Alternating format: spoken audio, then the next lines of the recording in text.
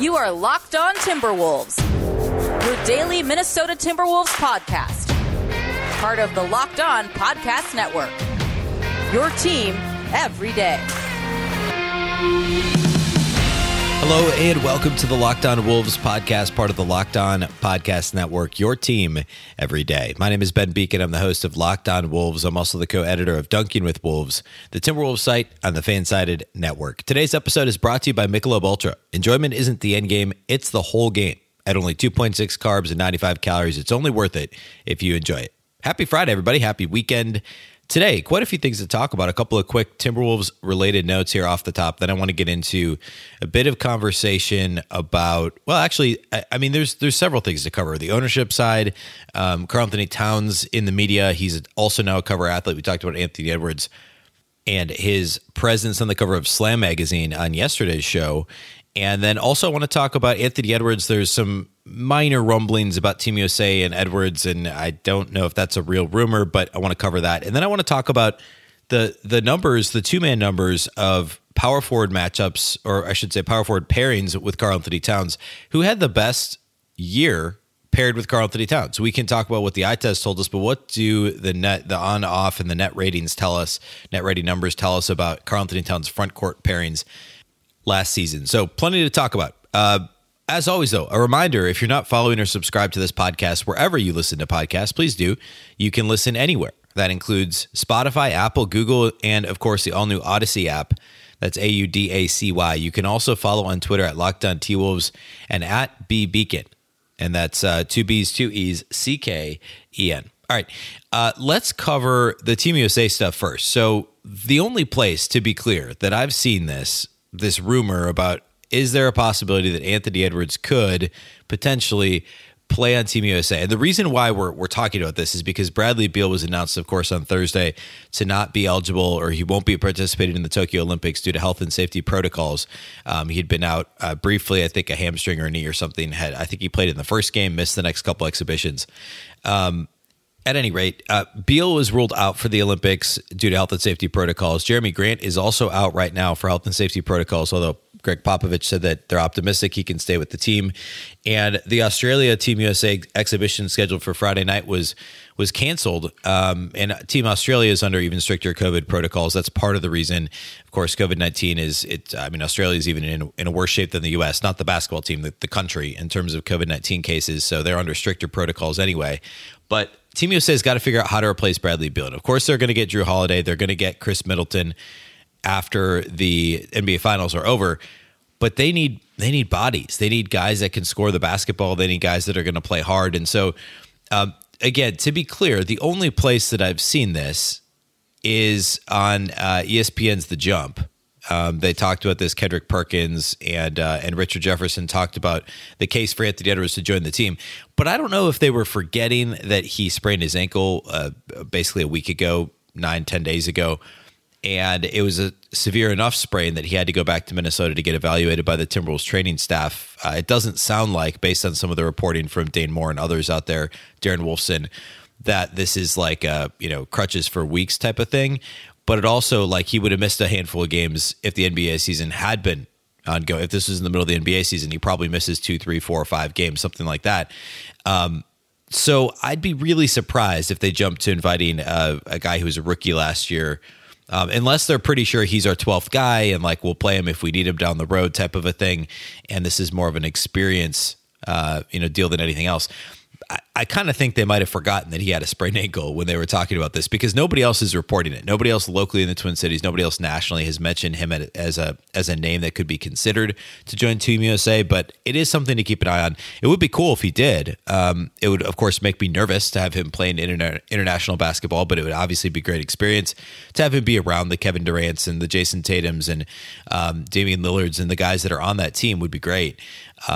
But I'd be surprised if that happened, mostly because of the injury, but also because there's other guys. And Edwards has been away from the select team now for a week too because of the ankle injury. So I don't think it makes a ton of sense for him to be the guy that they pick, but it's something we'll keep an eye on. It's certainly not impossible. The other thing to mention here off the top is Karl-Anthony Towns was on the cover of the Ebony magazine, which is awesome. Of course, we talked about Anthony Edwards on the cover of Slam, a very different cover, very different content in the article. The article at Ebony is, of course, focused on Karl-Anthony Towns' activism in the community and his passion to sparking change, in the Black community and the racial injustice issues that are ongoing, and of course a huge deal in Minneapolis. He talks about and everywhere, of course, but with the George Floyd tragedy from last summer. And Towns also talks about losing his mother to complications of COVID-19 last year. There's some quotes from his dad, Karl Towns Sr. So it's a really good piece, and it's a very different. Obviously, it's a different magazine and a different article and a different feel than what Anthony Edwards did. But kudos to Towns for getting the cover story and for continue to be at the forefront of initiatives in the NBA, fighting social injustice, fighting other issues in the community and in the Black community. And Towns has been very much active. And so kudos to him for doing that. There were some, I think Julius Randle shouted him out on Twitter. There's been some people that have recognized him for participating in this way. So congrats to him for the cover, and he did an awesome job. So go check that out. You can read it online at the magazine's website as well. Just as you could at ebony.com, just as you could with Edwards' article at slamonline.com. So go check out both those articles. The Towns one just hit, I think Thursday. So head on over there and check it out. All right. Next, I want to talk a little bit about the idea of pairings next to Towns in the front court. Of the basically four guys that played power forward last year, who is the best fit with Towns moving forward, or who had the best season in 2021 next to Towns. Then I want to hit on briefly the NBA Finals preview for the weekend, and then talk about the latest step in the ownership process. There was a bit of news that I didn't talk about on Thursday this week on the ownership front. So we're going to get to all that here next. Before we do that, though, let's talk about our friends at betonline.ag. BetOnline is the fastest and easiest way to bet on all your sports action. Baseball season's now half over. You can track all the action at BetOnline. Get all the latest news, odds, and information for all your sporting needs, including MLB, NBA, NHL, and all your UFC and MMA action. Before the next pitch, head over to BetOnline on your laptop or mobile device. Check out all the great sporting news, sign-up bonuses, and contest information. Don't sit on the sidelines anymore. This is your chance to get into the game. Head to the website or use your mobile device to sign up today and receive your 50% welcome bonus on your first deposit with the promo code LOCKEDON. Again, that's promo code LOCKEDON for a 50% welcome bonus on your first deposit. BetOnline, your online sportsbook experts.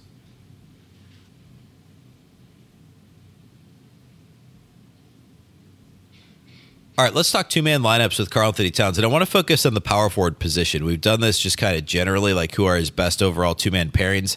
And actually, his first two, his top two happen to be power forwards. But I want to focus on the power forward position, because if you casually watch the Timberwolves this season and maybe didn't watch every game, but kind of got, followed the team, got a good sense for it, I guess I'm jumping to some conclusions here, but I would assume that such a fan would assume that, Juancho had a rough season. Vanderbilt didn't provide much on offense. Jaden McDaniels is the future. He's a great defender. He's adequate on offense, could shoot threes.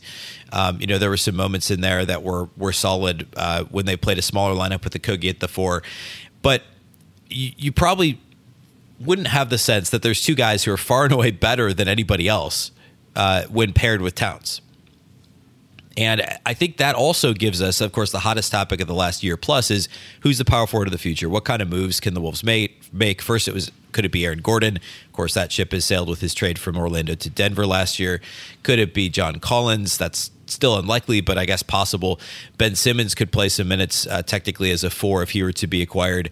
Could it be Miles Turner, Domantas Sabonis? Some of these other names that have been Pascal Siakam. But the other, after this year, Jaden McDaniels is the other name. Is it Jaden McDaniels now? Is it Jaden McDaniels in the future? But if you look at the numbers from last year, the two best power forward pairings with Karl-Anthony Towns were Jared Vanderbilt and Juancho Hernan-Gomez, and it's not close. Jared Vanderbilt was the best two-man pairing of any position with Karl-Anthony Towns last year. He had a net rating of a +5 in 470 minutes. So it's not a huge sample size, but it's not tiny. I mean, it was really middle of the pack. It was actually in the upper upper half of Towns' two-man pairings in terms of time played together on the court. So a +5 in 470 minutes over 40 games. And of course, Vando pretty much exclusively played the 4 last season. And why is that? Well, it's primarily due to Vanderbilt's ability on defense and rebounding. He also helped support Cat in that category as a defensive rebounder, especially offensively. He didn't space the floor, but he knew where to be, right? He was in the dunker spot. He was cutting. He was at least active. And it allowed Towns to kind of go to work. And even though I guess conventional wisdom would tell you, well, Vanderbilt's not a threat on offense, so couldn't teams just double off of him to cover Cat? Yeah, I mean, that happens sometimes, but they were so much better defensively that it worked. In fact, the next 5 pairings, or actually 6 pairings on the list, if you sort Cat's two-man pairings, and I'm at nba.com/stats, his next 6 two-man pairings all had better offensive ratings than his pairing with Vanderbilt. However, the defensive rating was so good, it was his second best defensive rating and really his best. The smallest sample size he had was with Jarrett Culver, so we'll throw that one out. It was his best defensive pairing in terms of defensive net rating, or defensive rating, I should say. So that goes to show you how far having a solid defender and rebounder, which I think rebounding is also key here, next to Towns, really can impact what he's able to do. Or the team's success, I guess, is a better way to put that. The number 2 player on the list is Juancho Hernangomez. He was a +3.9. It was a smaller sample, 311 minutes. Of course, that was due to both players being injured, or I guess both players testing positive for COVID-19 at similar times, but then also Juancho not in the rotation. Cat was hurt early in the year. Juancho wasn't in the rotation after he came back from COVID. And then also I should note that Juancho played some at the 3 under Chris Finch late in the season. So it's a little noisy given that the stats not perfect here, and that's purely offensively driven, as you might expect. In fact, Towns' 2 worst defensive rating pairings were Juancho and Jaden McDaniels, which is a spoiler before we get to Jaden in the overall pairings. But his best offensive rating overall was with Juancho. And there's your conventional wisdom of pair Towns with somebody who can stretch the floor. And also Juancho's an underrated cutter. His problems are rebounding and defense, but he's a solid cutter and a really good floor stretcher.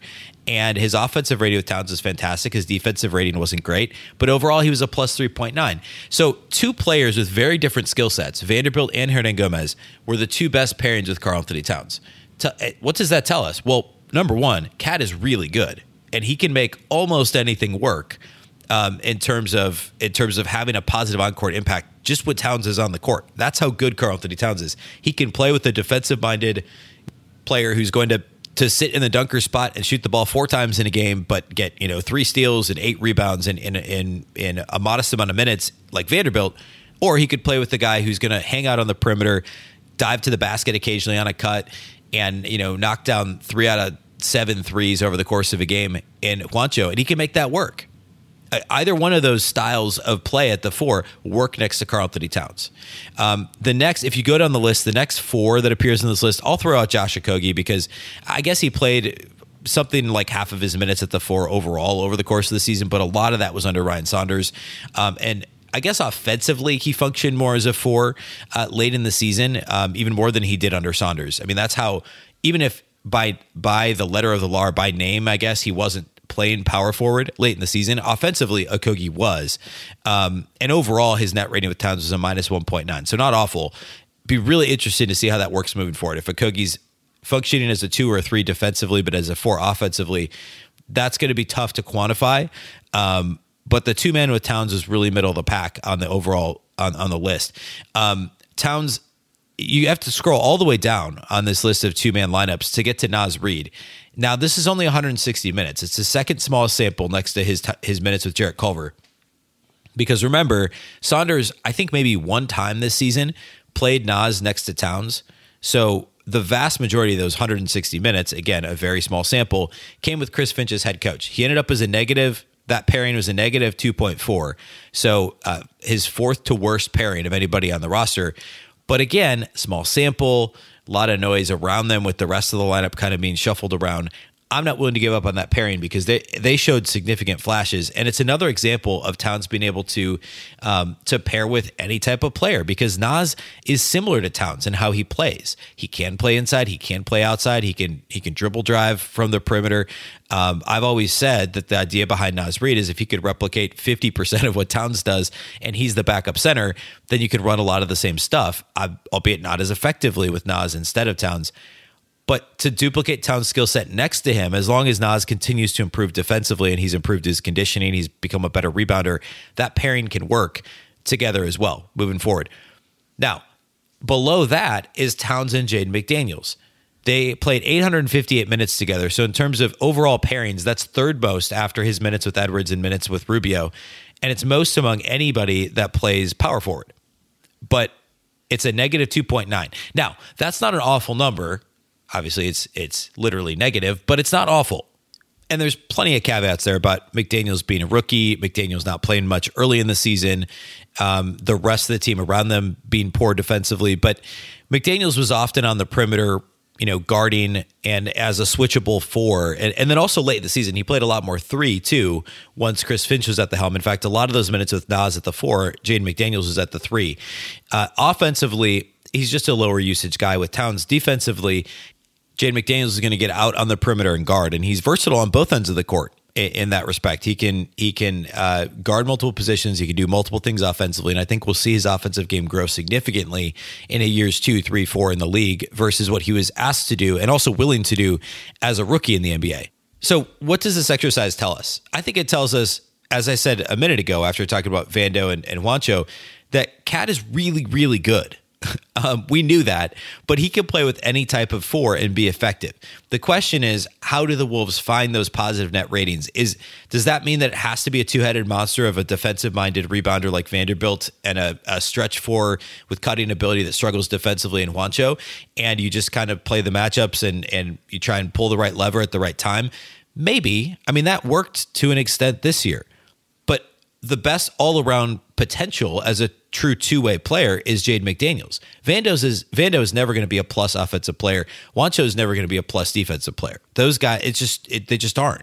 Jaden McDaniels has the potential to be a true two-way starting caliber player, maybe even with star potential, but at very likely a solid starter. So he is still the future. How will the Wolves open next season? How many minutes will Naz Reid get at the four?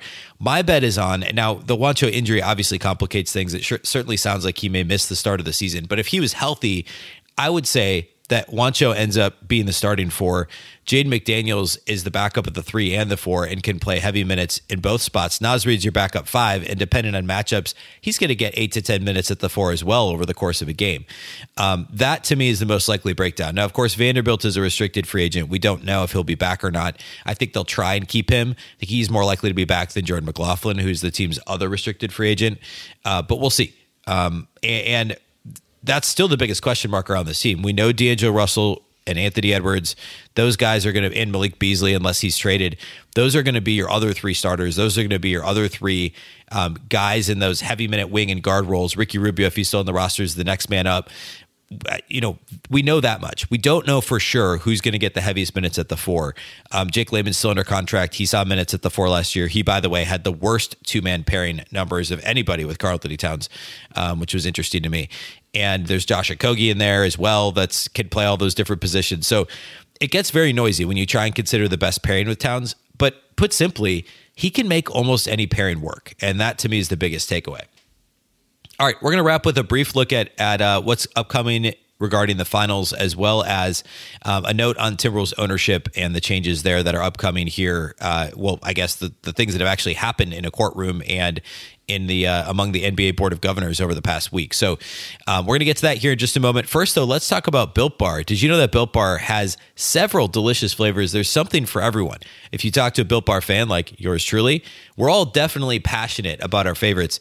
Coconut for me, Cherry Barcia, underrated and fantastic. Cookies and cream is probably my current favorite. If you haven't tried all the flavors, you can get a mix box.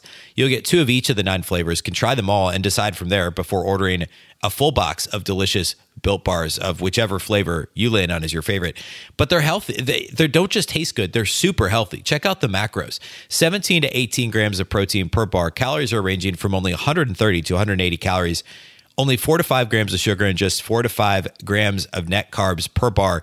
All the flavors are amazing. They're tasty and they're all healthy. Order today. You can still get grasshopper cookie, which is a limited time flavor, or raspberry, or whatever flavor you like. And also, headed into the Olympics, don't forget, Built Bar is the official protein bar of the U.S. track and field team, which is awesome. Go to Built.com, use the promo code LOCK15. You'll get 15% off your order. That's promo code LOCKed15 for 15% off at BuiltBar.com.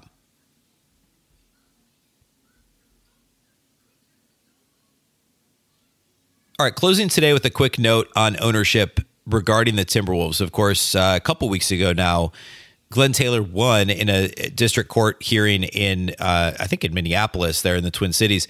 The I don't think it was a suit, but whatever the case was, brought by the largest minority owner, Meyer Orbach, who owns almost 17% of the team, alleged that Glenn Taylor could not enter into this sale without including Orbach as exercising his tag-along rights. Basically, Orbach wanted to cash out at the valuation of the pending sale to the Alex Rodriguez-Mark Lowry group instead of waiting until they became majority owners. The court ruled that this was that in Taylor's favor, basically, that Orbach can't cash out at this time because the majority sale has not been completed. Lowry and Rodriguez will not be majority owners until at earliest the end of 2023. So that was said and done a couple of weeks ago. Now this week, Rodriguez and Mark Lowry early this week met with the NBA Finance Committee regarding the sale, and we're seeking league approval. After this meeting, then the Finance Committee will make their recommendation to the Board of Governors at large that will approve the sale. This is reporting by Chris Hine at the Star Tribune. And basically, this is just the next significant step. And again, the plan is that Rodriguez and Lowry, Rodriguez, of course, the former Major League Baseball superstar, Mark Lowry, a billionaire, a tech billionaire, Walmart's e-commerce department, several other tech companies, they get 20% of the team this summer once this all gets approved by the Board of Governors. They get an option to purchase 20% at the end of next year, and then another 20%. So by December of 23, they should be 60% owners and therefore majority owners of the Timberwolves. Glenn Taylor will maintain a minority stake, but they'll be the majority and controlling owners. Every time they make a 20% purchase, the league has to approve it. So this basically is a series of purchases, and the sales to this point are not guaranteed, but they have their agreement, the Taylor group and the Lowry Rodriguez group, that the new group will take controlling interest by the end of 23. So everything appears to be moving as planned on that front. And I guess apparently, as weird as this process has been, Glenn Taylor's got his ducks in a row here. And maybe that shouldn't be surprising. He's a billionaire, and has resources and the business know-how to make this thing work. And Lowry and Rodriguez are supposed to be now learning the ropes of becoming NBA owners. And that's kind of the idea, and probably a smart one, a smart approach regarding what Taylor has chosen to do.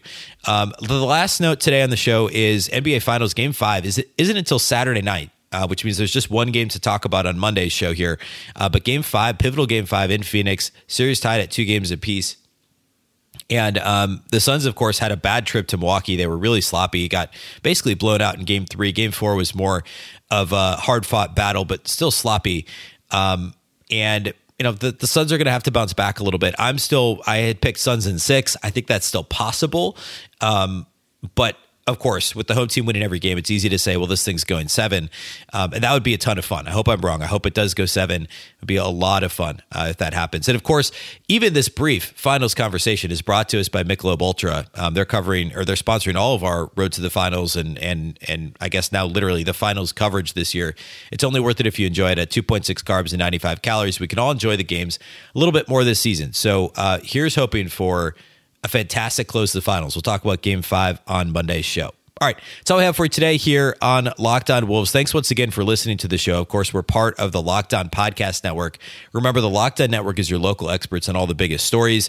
Exciting stuff coming up. I'm going to have a conversation. I talked about this earlier this week. Finally have this lined up with Jake Painting over at Canis Hoopus about Leandro Balmero.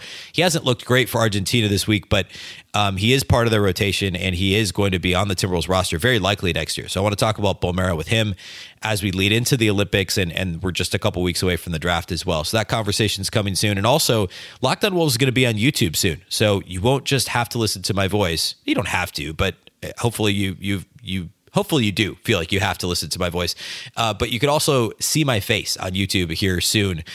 So stay tuned for that as Locked On continues with some exciting things here in the very near future and exciting things that are already underway at the network. So be sure to stay tuned for that. A reminder, today's episode was brought to you by Michelob Ultra. Enjoyment isn't the end game. It's the whole game at only 2.6 carbs and 95 calories. It's only worth it if you enjoy it. A reminder, you can follow the show on Apple, Google, Spotify, and of course the all-new Odyssey app. You can also follow on Twitter at LockedOnTWolves and also at BBeacon. So be sure you're following or subscribed, and we'll see you on Monday. Have a great weekend. Once again, I'm Ben Beacon. This is the Locked On Wolves podcast, and we'll catch you next time.